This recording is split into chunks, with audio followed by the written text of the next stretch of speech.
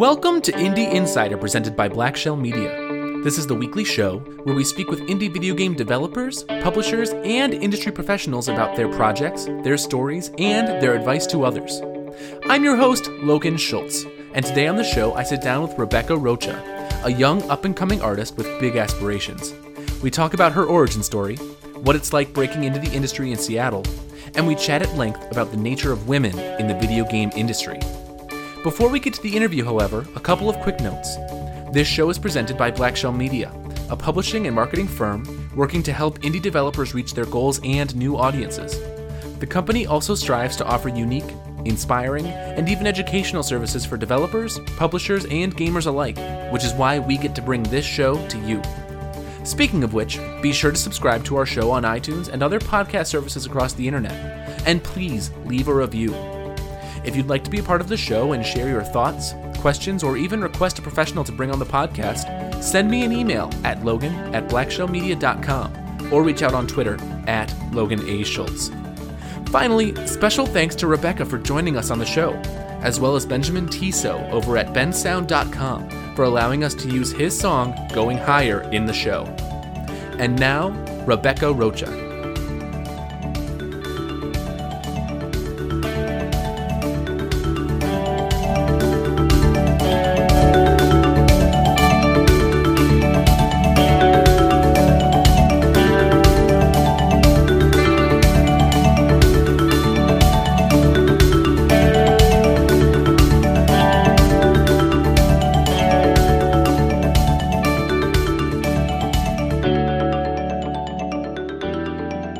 Welcome to Indie Insider. Today, I'm talking with Rebecca Rocha. Rebecca, how's it going? Hi, pretty good. Thanks for asking. Good. Yeah, I'm glad to hear it. Good weekend. Yeah. Stuffed. Yeah. Where are you based out of? I am currently in downtown Seattle, Washington. Okay, great. Did you have a good Thanksgiving then? Oh, yeah. God, we ate a ton. It was great. Oh, yeah, I did too. I love the pie, so that's my downfall. That's so weird. Well, Becca, I'm really excited to have you on the show today because you're going to bring a different perspective to the show. We haven't really talked too much yet about your story, so I'm excited to hear kind of what we get to chat about. Let's go ahead and jump right into it. I want to hear your superhero origin story. Tell me who you are, where you're from, why are you on the Indie Insider podcast? Sure thing. So I went to school at the Art Institute of Seattle. And at that point in time, because of the recession, it was incredibly difficult to find a job where you didn't already have something sort of established. And so what a lot of us ended up doing was going towards more of the game testing route. And through then, you have to sort of just find your way in or just create your own content.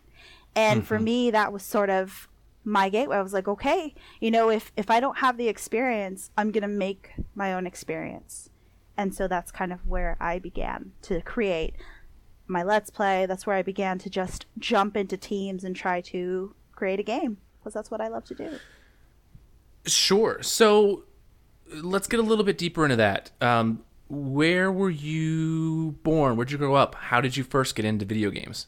So when I first started, when I was little, I went to a little Catholic school in East LA. So I grew up in East LA and started watching anime and Sailor Moon. I'd get up super early to do it.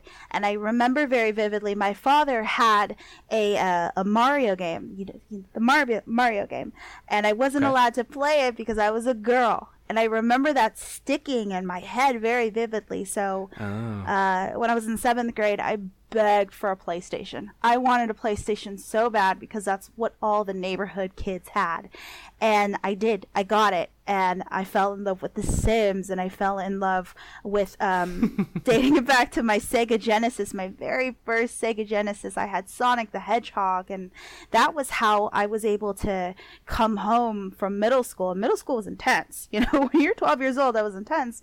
So Sure. that became my way of decompressing. And kind of just being able to kind of cope with all of the stuff going on at school. So that's sort of where I came from. And then suddenly it clicked that, man, I really love to draw and I really love games, and why not put the two together? So at what point did you decide that you wanted to kind of jump into this industry as a professional? That's the funny thing, is when I initially went to school, it was for media arts and animation. And if you don't know, media arts and animation is predominantly animation, or creating backgrounds and environments for film. Sure. However, when I got out of school, in Seattle, we're very game dev friendly. And the more friends that I made, the more they sort of got me into the way that they would create their own little apps or their own games. And I kind of thought to myself, like, hey, I can do that too. I would be able to provide the assets for that as well, so why not? Because I love to game anyhow. So it was definitely an accidental kind of thing. It found me more than I looked for it. What was the first project you worked on? Do you know? The very first non-gaming project I worked on was for my production team, and we put together this, and I'll give you the link for it, but we put together this 2D 3D hybrid with my backgrounds and their animation on top of it. But then outside of that, what I ended up helping with was a team. There was a team that I had met through work, game testing, but unfortunately that had fallen apart. But I still had materials and environments that I had created. So most recently, the team that I have, Fuzzbot, we were all just a bunch of game testers, but we were producers and environment artists and programmers, and like we kind of sat around and we're like, what are we doing? Why don't we just make a game? We have our studio right here. So that's kind of what leads me to today. Tell me a little bit about Fuzzbot then, just a brief overview. Fuzzbot sort of came together with my lead my former lead, I should say. We were all part of a team for Microsoft called S.H.I.E.L.D. Funny enough, so we called ourselves Agents of S.H.I.E.L.D. Excellent. Well done. And my boss we all went to dinner one day. We were celebrating somebody's birthday, and we sort of came to that conclusion, like, haha, we should start a studio. And we're just this ragtag team of we have some gender non-binary folks, we have some folks cisgendered folks, and we just sort of kind of come together, and much like artists in a studio, there are times that we just will throw together art, or we'll just discuss at length what the game needs. And it's just to give a really brief overview, it's about a magical girl, but she has different types of things that she has to deal with mentally. So each stage of the game is based on a mental illness. And so that's sort of where we're paving a path for games that have a bit of ethos, a little bit of pathos in it. So our team is just this ragtag team of former game testers, or current game testers, I should actually say, that decided to sort of come together and collaborate and create a game. I love it. That's the indie style, right? That's the way to do it. It really is. Well, before we dive too much into kind of your current work and some more projects, I want to pick your brain just a little bit on the indie video game industry as a whole. Absolutely. You're still based in Seattle, right? Absolutely, yes. Tell me a little bit about what the indie industry feels like in Seattle. You said it was pretty welcoming, pretty open. It is. So the thing is, I had to absolutely immerse myself in this community. It doesn't come to you. You have to go find it. Most of the meetups that I went to began as me just finding it on Facebook, me collaborating with friends, or friends inviting me to it, and through that I was able to find Women in VR. I was able to find ArenaNet just recently hosted a Women in Tech/Gaming panel that I was able to attend, and then most recently I was able to be in a panel for women of color in gaming, which was really exciting. But like I said, I had to go find it, and through word of mouth, I was able to find Industry Night here in Kirkland. It's the first Thursday of every month, and every single person that I meet that is either making games, thinking about making games, or in the industry, I encourage them to go, because networking is the bread and butter of our industry here in Seattle. Mm-hmm. I can't guarantee you 100% of the time it's going to create results, but that's how I was able to meet a director from California who had just moved back, who he had worked on some Nintendo games, and I'm failing to remember them. Sure. But that really was what catapulted me into having more confidence in going, okay, yeah, you know what, this is something that I could do, because other people sort of had a very similar story.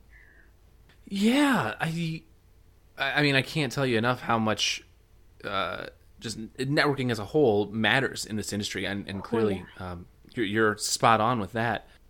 I want to talk about your day-to-day. Now that we kind of know, where you're at and the story of how you got there, tell me what a day in Rebecca's life looks like. You're catching me at such a funny transitional point, because I was listening to podcasts telling me, don't expect your day job to fuel your dreams. And it's true. I mean, prior to the job that I have now, I'm currently a game tester for Glu. And it is the happiest that I have been in such a long time. But when I am not at Glu, before and after Glu, it is that hustle. Prior to that, I'm trying to learn something new every single day. I'm watching. I get up early in the morning, 6 a.m. I'm on YouTube or I'm on Udemy, and I'm watching a tutorial about how to sketch a character, or I am listening to perhaps how to network better, how to do follow-ups, how to brush up my resume, things like that. So while I'm at work, I'll do the best that I can to show that I'm interested in moving on up. In case you don't know, for a lot of artists, the way that game testing goes is we learn the pipeline in order to move up and work for said company. That is the dream, and that's something that a lot of us push for. And being in a game studio, just working in a game studio is phenomenal, and it feels like home, because this is the first company for which I'm able to actually meet and interact with the producers, the developers, the other artists, and really use those networking skills that I have created when I was not in a game-related job, and bring them over to my work field and really be able to utilize that. So when I'm on the bus, when I'm going home, that is the essential time that I use, because my commute is about an hour from here to work. Sure. Yeah. So I utilize that, and I listen to a creative podcast. I listen to these tools to keep my brain going while I'm sketching on the bus. I use every little bit of my time so that I'm learning and I'm growing. And then, we all need that time to kind of wind down. I'm learning how to do that because when you are hungry for that, when you want it, it's going to just absolutely absorb every bit of your waking hour. I'm working on my chill, but so that's like my 9 to 5 or more is really making an impression at my new job.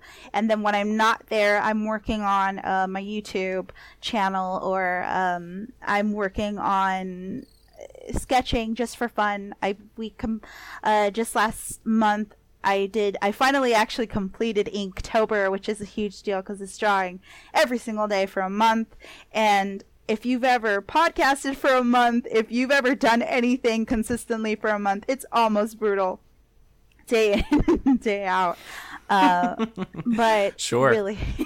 really, it's that grind, it's that hunger that is sort of what pushes me to get up in the morning, jump out of bed, learn something while I'm eating, get on the bus, use that commute time to sort of listen to a podcast or draw. Oh my God, draw every day. Draw in your free time. I mean, that's sort of what I use my free time for. That way I can, someday be on the other side of things and say, oh, here, okay, this is where I needed to be.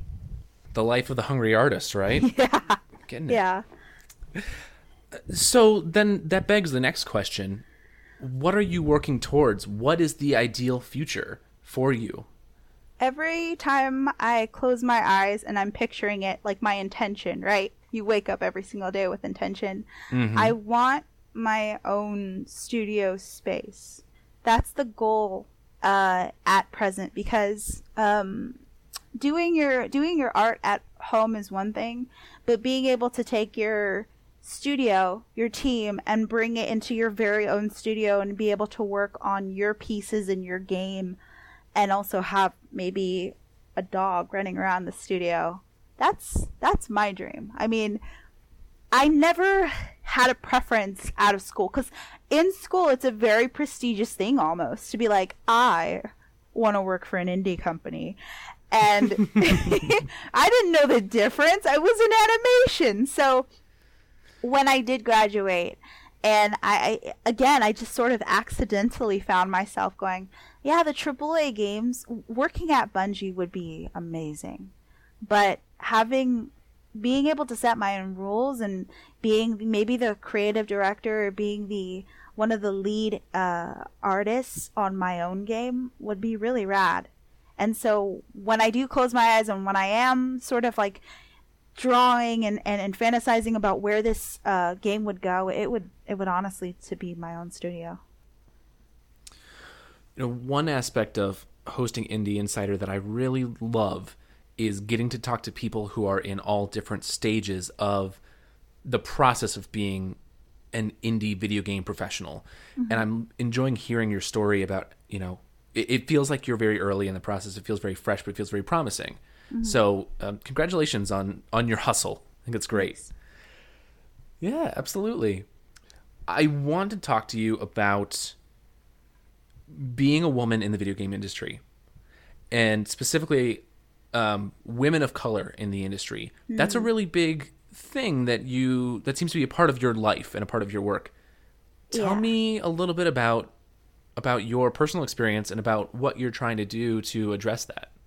So I've mentioned before that I go to industry nights. I do try to make my face known out here just because it's such a small community and you want people to know who you are. You absolutely do. Like, right.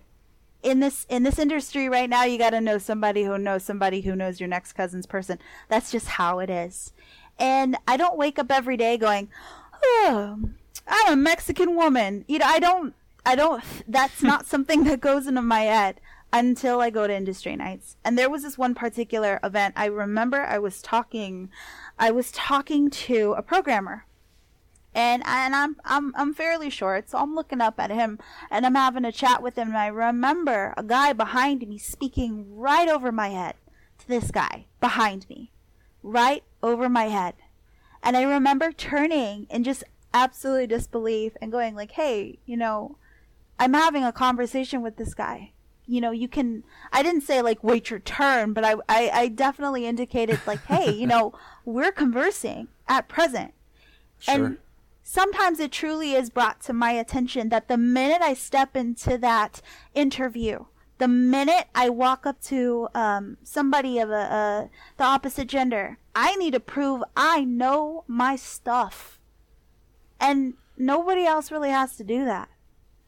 But I know that. I feel that. And I know sometimes being a woman, especially, you have to sort of just prove that you know what you're talking about. That when you mention, oh man, I'm going to get an Xbox One. Really? Yeah. What games do you play? And you almost have to prove you're not a casual, quote unquote, when you're just gaming. Right. Yeah.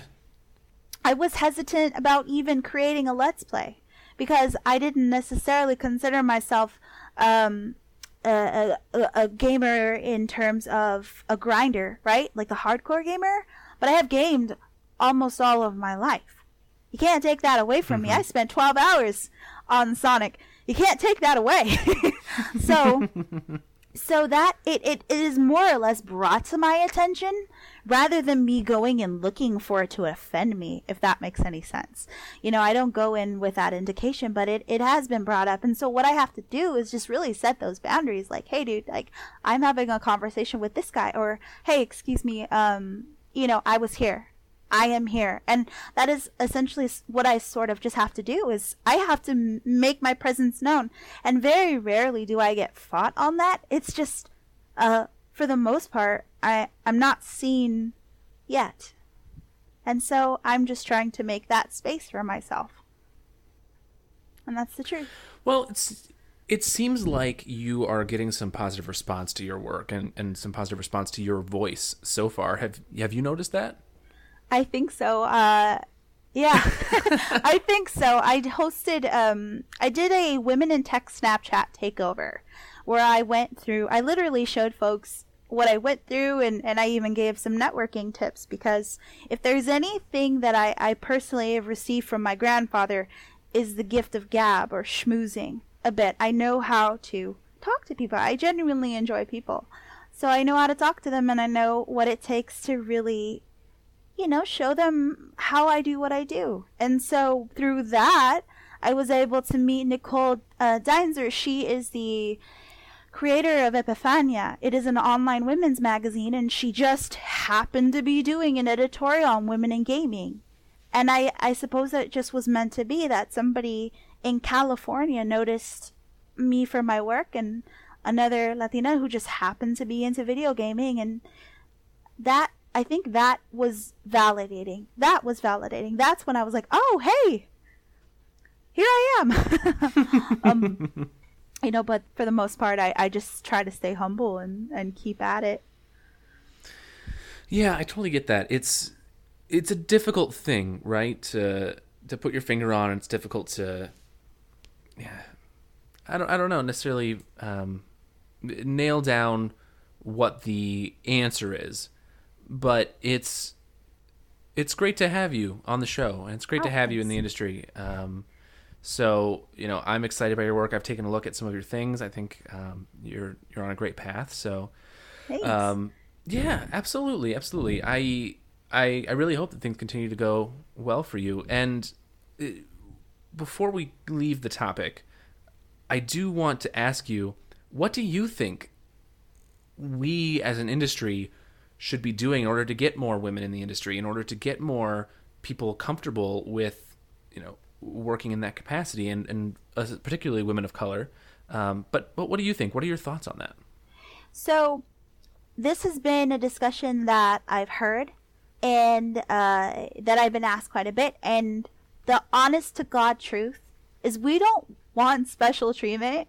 We just want a chance. We just want to have the microphone for just a little bit to tell our story, because we have some really unique, fun, wicked, or horrifying stories we can bring to the table. Just give us a chance. You don't have to hush you don't have to necessarily give us that special treatment, like, oh, here she comes, she's gonna cry if you don't let her. It's more or less like, hey, just shut up for a second and let us speak. That's it, man. That is it. If there was a little bit more listening on both ends, we would just have so much more content.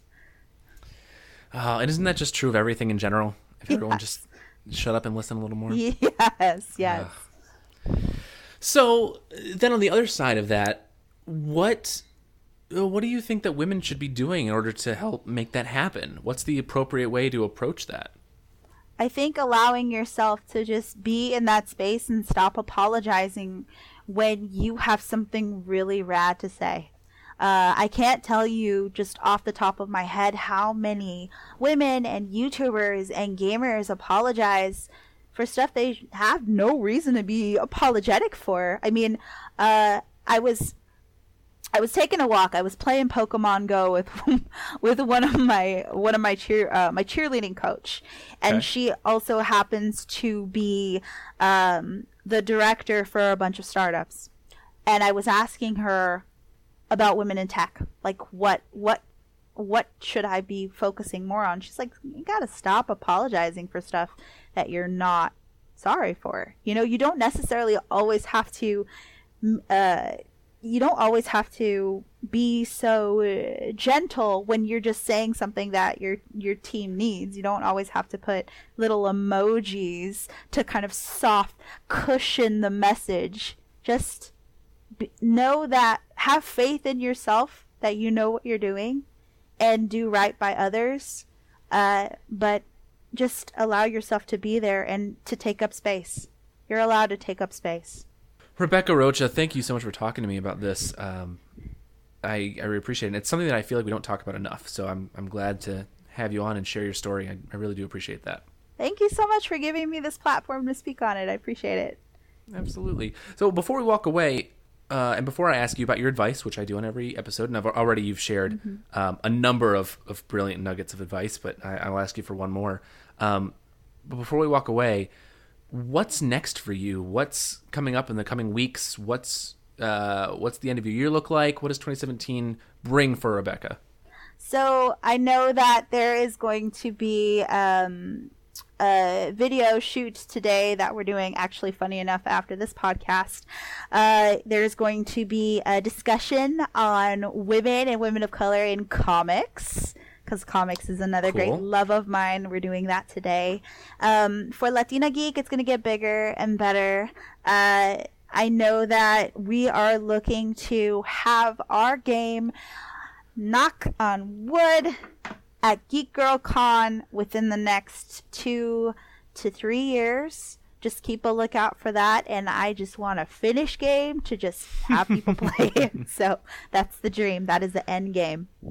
Keep the head down, hustle, and get the project done. You got it. Yep. Get it done. Cool. Well, when that time comes, I would love to have you back on the show. I'd love to hear about what the process has been like, what happened. I think that'd be awesome. So, and you've been great to talk to. Thank you. I'm jazzed. All right. Last thing. Sure. Share a piece of advice. Wrap up all of the experiences, all the stories. If people listen to nothing else from this episode, even though they should listen to all of it, what's the one takeaway you want to give to somebody? Guys, when you go to these networking events, you need to go there with a specific intention. We all know that we're all hungry and we're all looking for jobs right now. They know. Oh, they know. And they can smell it on you. But please be patient. Please be patient with the industry folks that are coming there. Please understand and know how to converse with these guys. And there is a tact to handing out your business card. So please go there and have an intent in mind, and that you will go so far by doing that. This has been Indie Insider today. I've been talking with Rebecca Rocha. We've been chatting about any number of things, but of course her budding career. We've been talking about women in color in the industry. We've been talking about, we've talked about everything, threw everything in there a little bit. The industry in Seattle. It's been great. So this podcast, of course, has been presented by Black Shell Media, an independent publishing and marketing firm out there to help people make their games and connect with gamers and turn it into a career. And they just want to help make people make awesome projects. Of course, you can find them online, blackshellmedia.com, or on Twitter, @blackshellmedia. If you want to be a part of the show, if you have thoughts about this episode or anything else, or you have questions or concerns, or you want to suggest somebody to be on the show, hit me up. I'm Logan @blackshellmedia.com. That's my email. Find me on Twitter @LoganASchultz. I really want to connect with all of you. Becca, if people want to follow you, they love what you've had to say, they have questions, they just want to chat, how can they find your work and follow you and connect with you? Heck yes. So on Twitter, I'm at Latina Scribbles. Latina just spelled Latina, Scribbles, Scribbles. I'm also on Instagram @ThisLatinaGeek. You can find my Inktober works there. And those are my 2 platforms. Awesome. Rebecca, thank you again. This has been Indie Insider, and we will see you next week.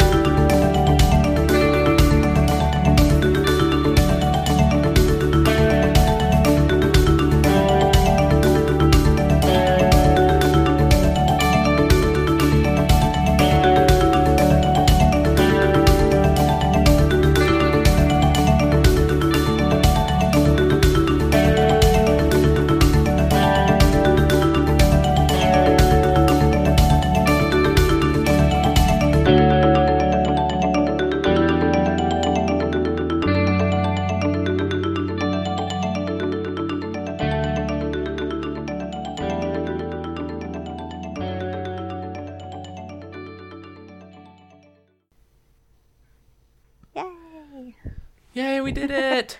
Wah, wah, wah, wah. Awesome.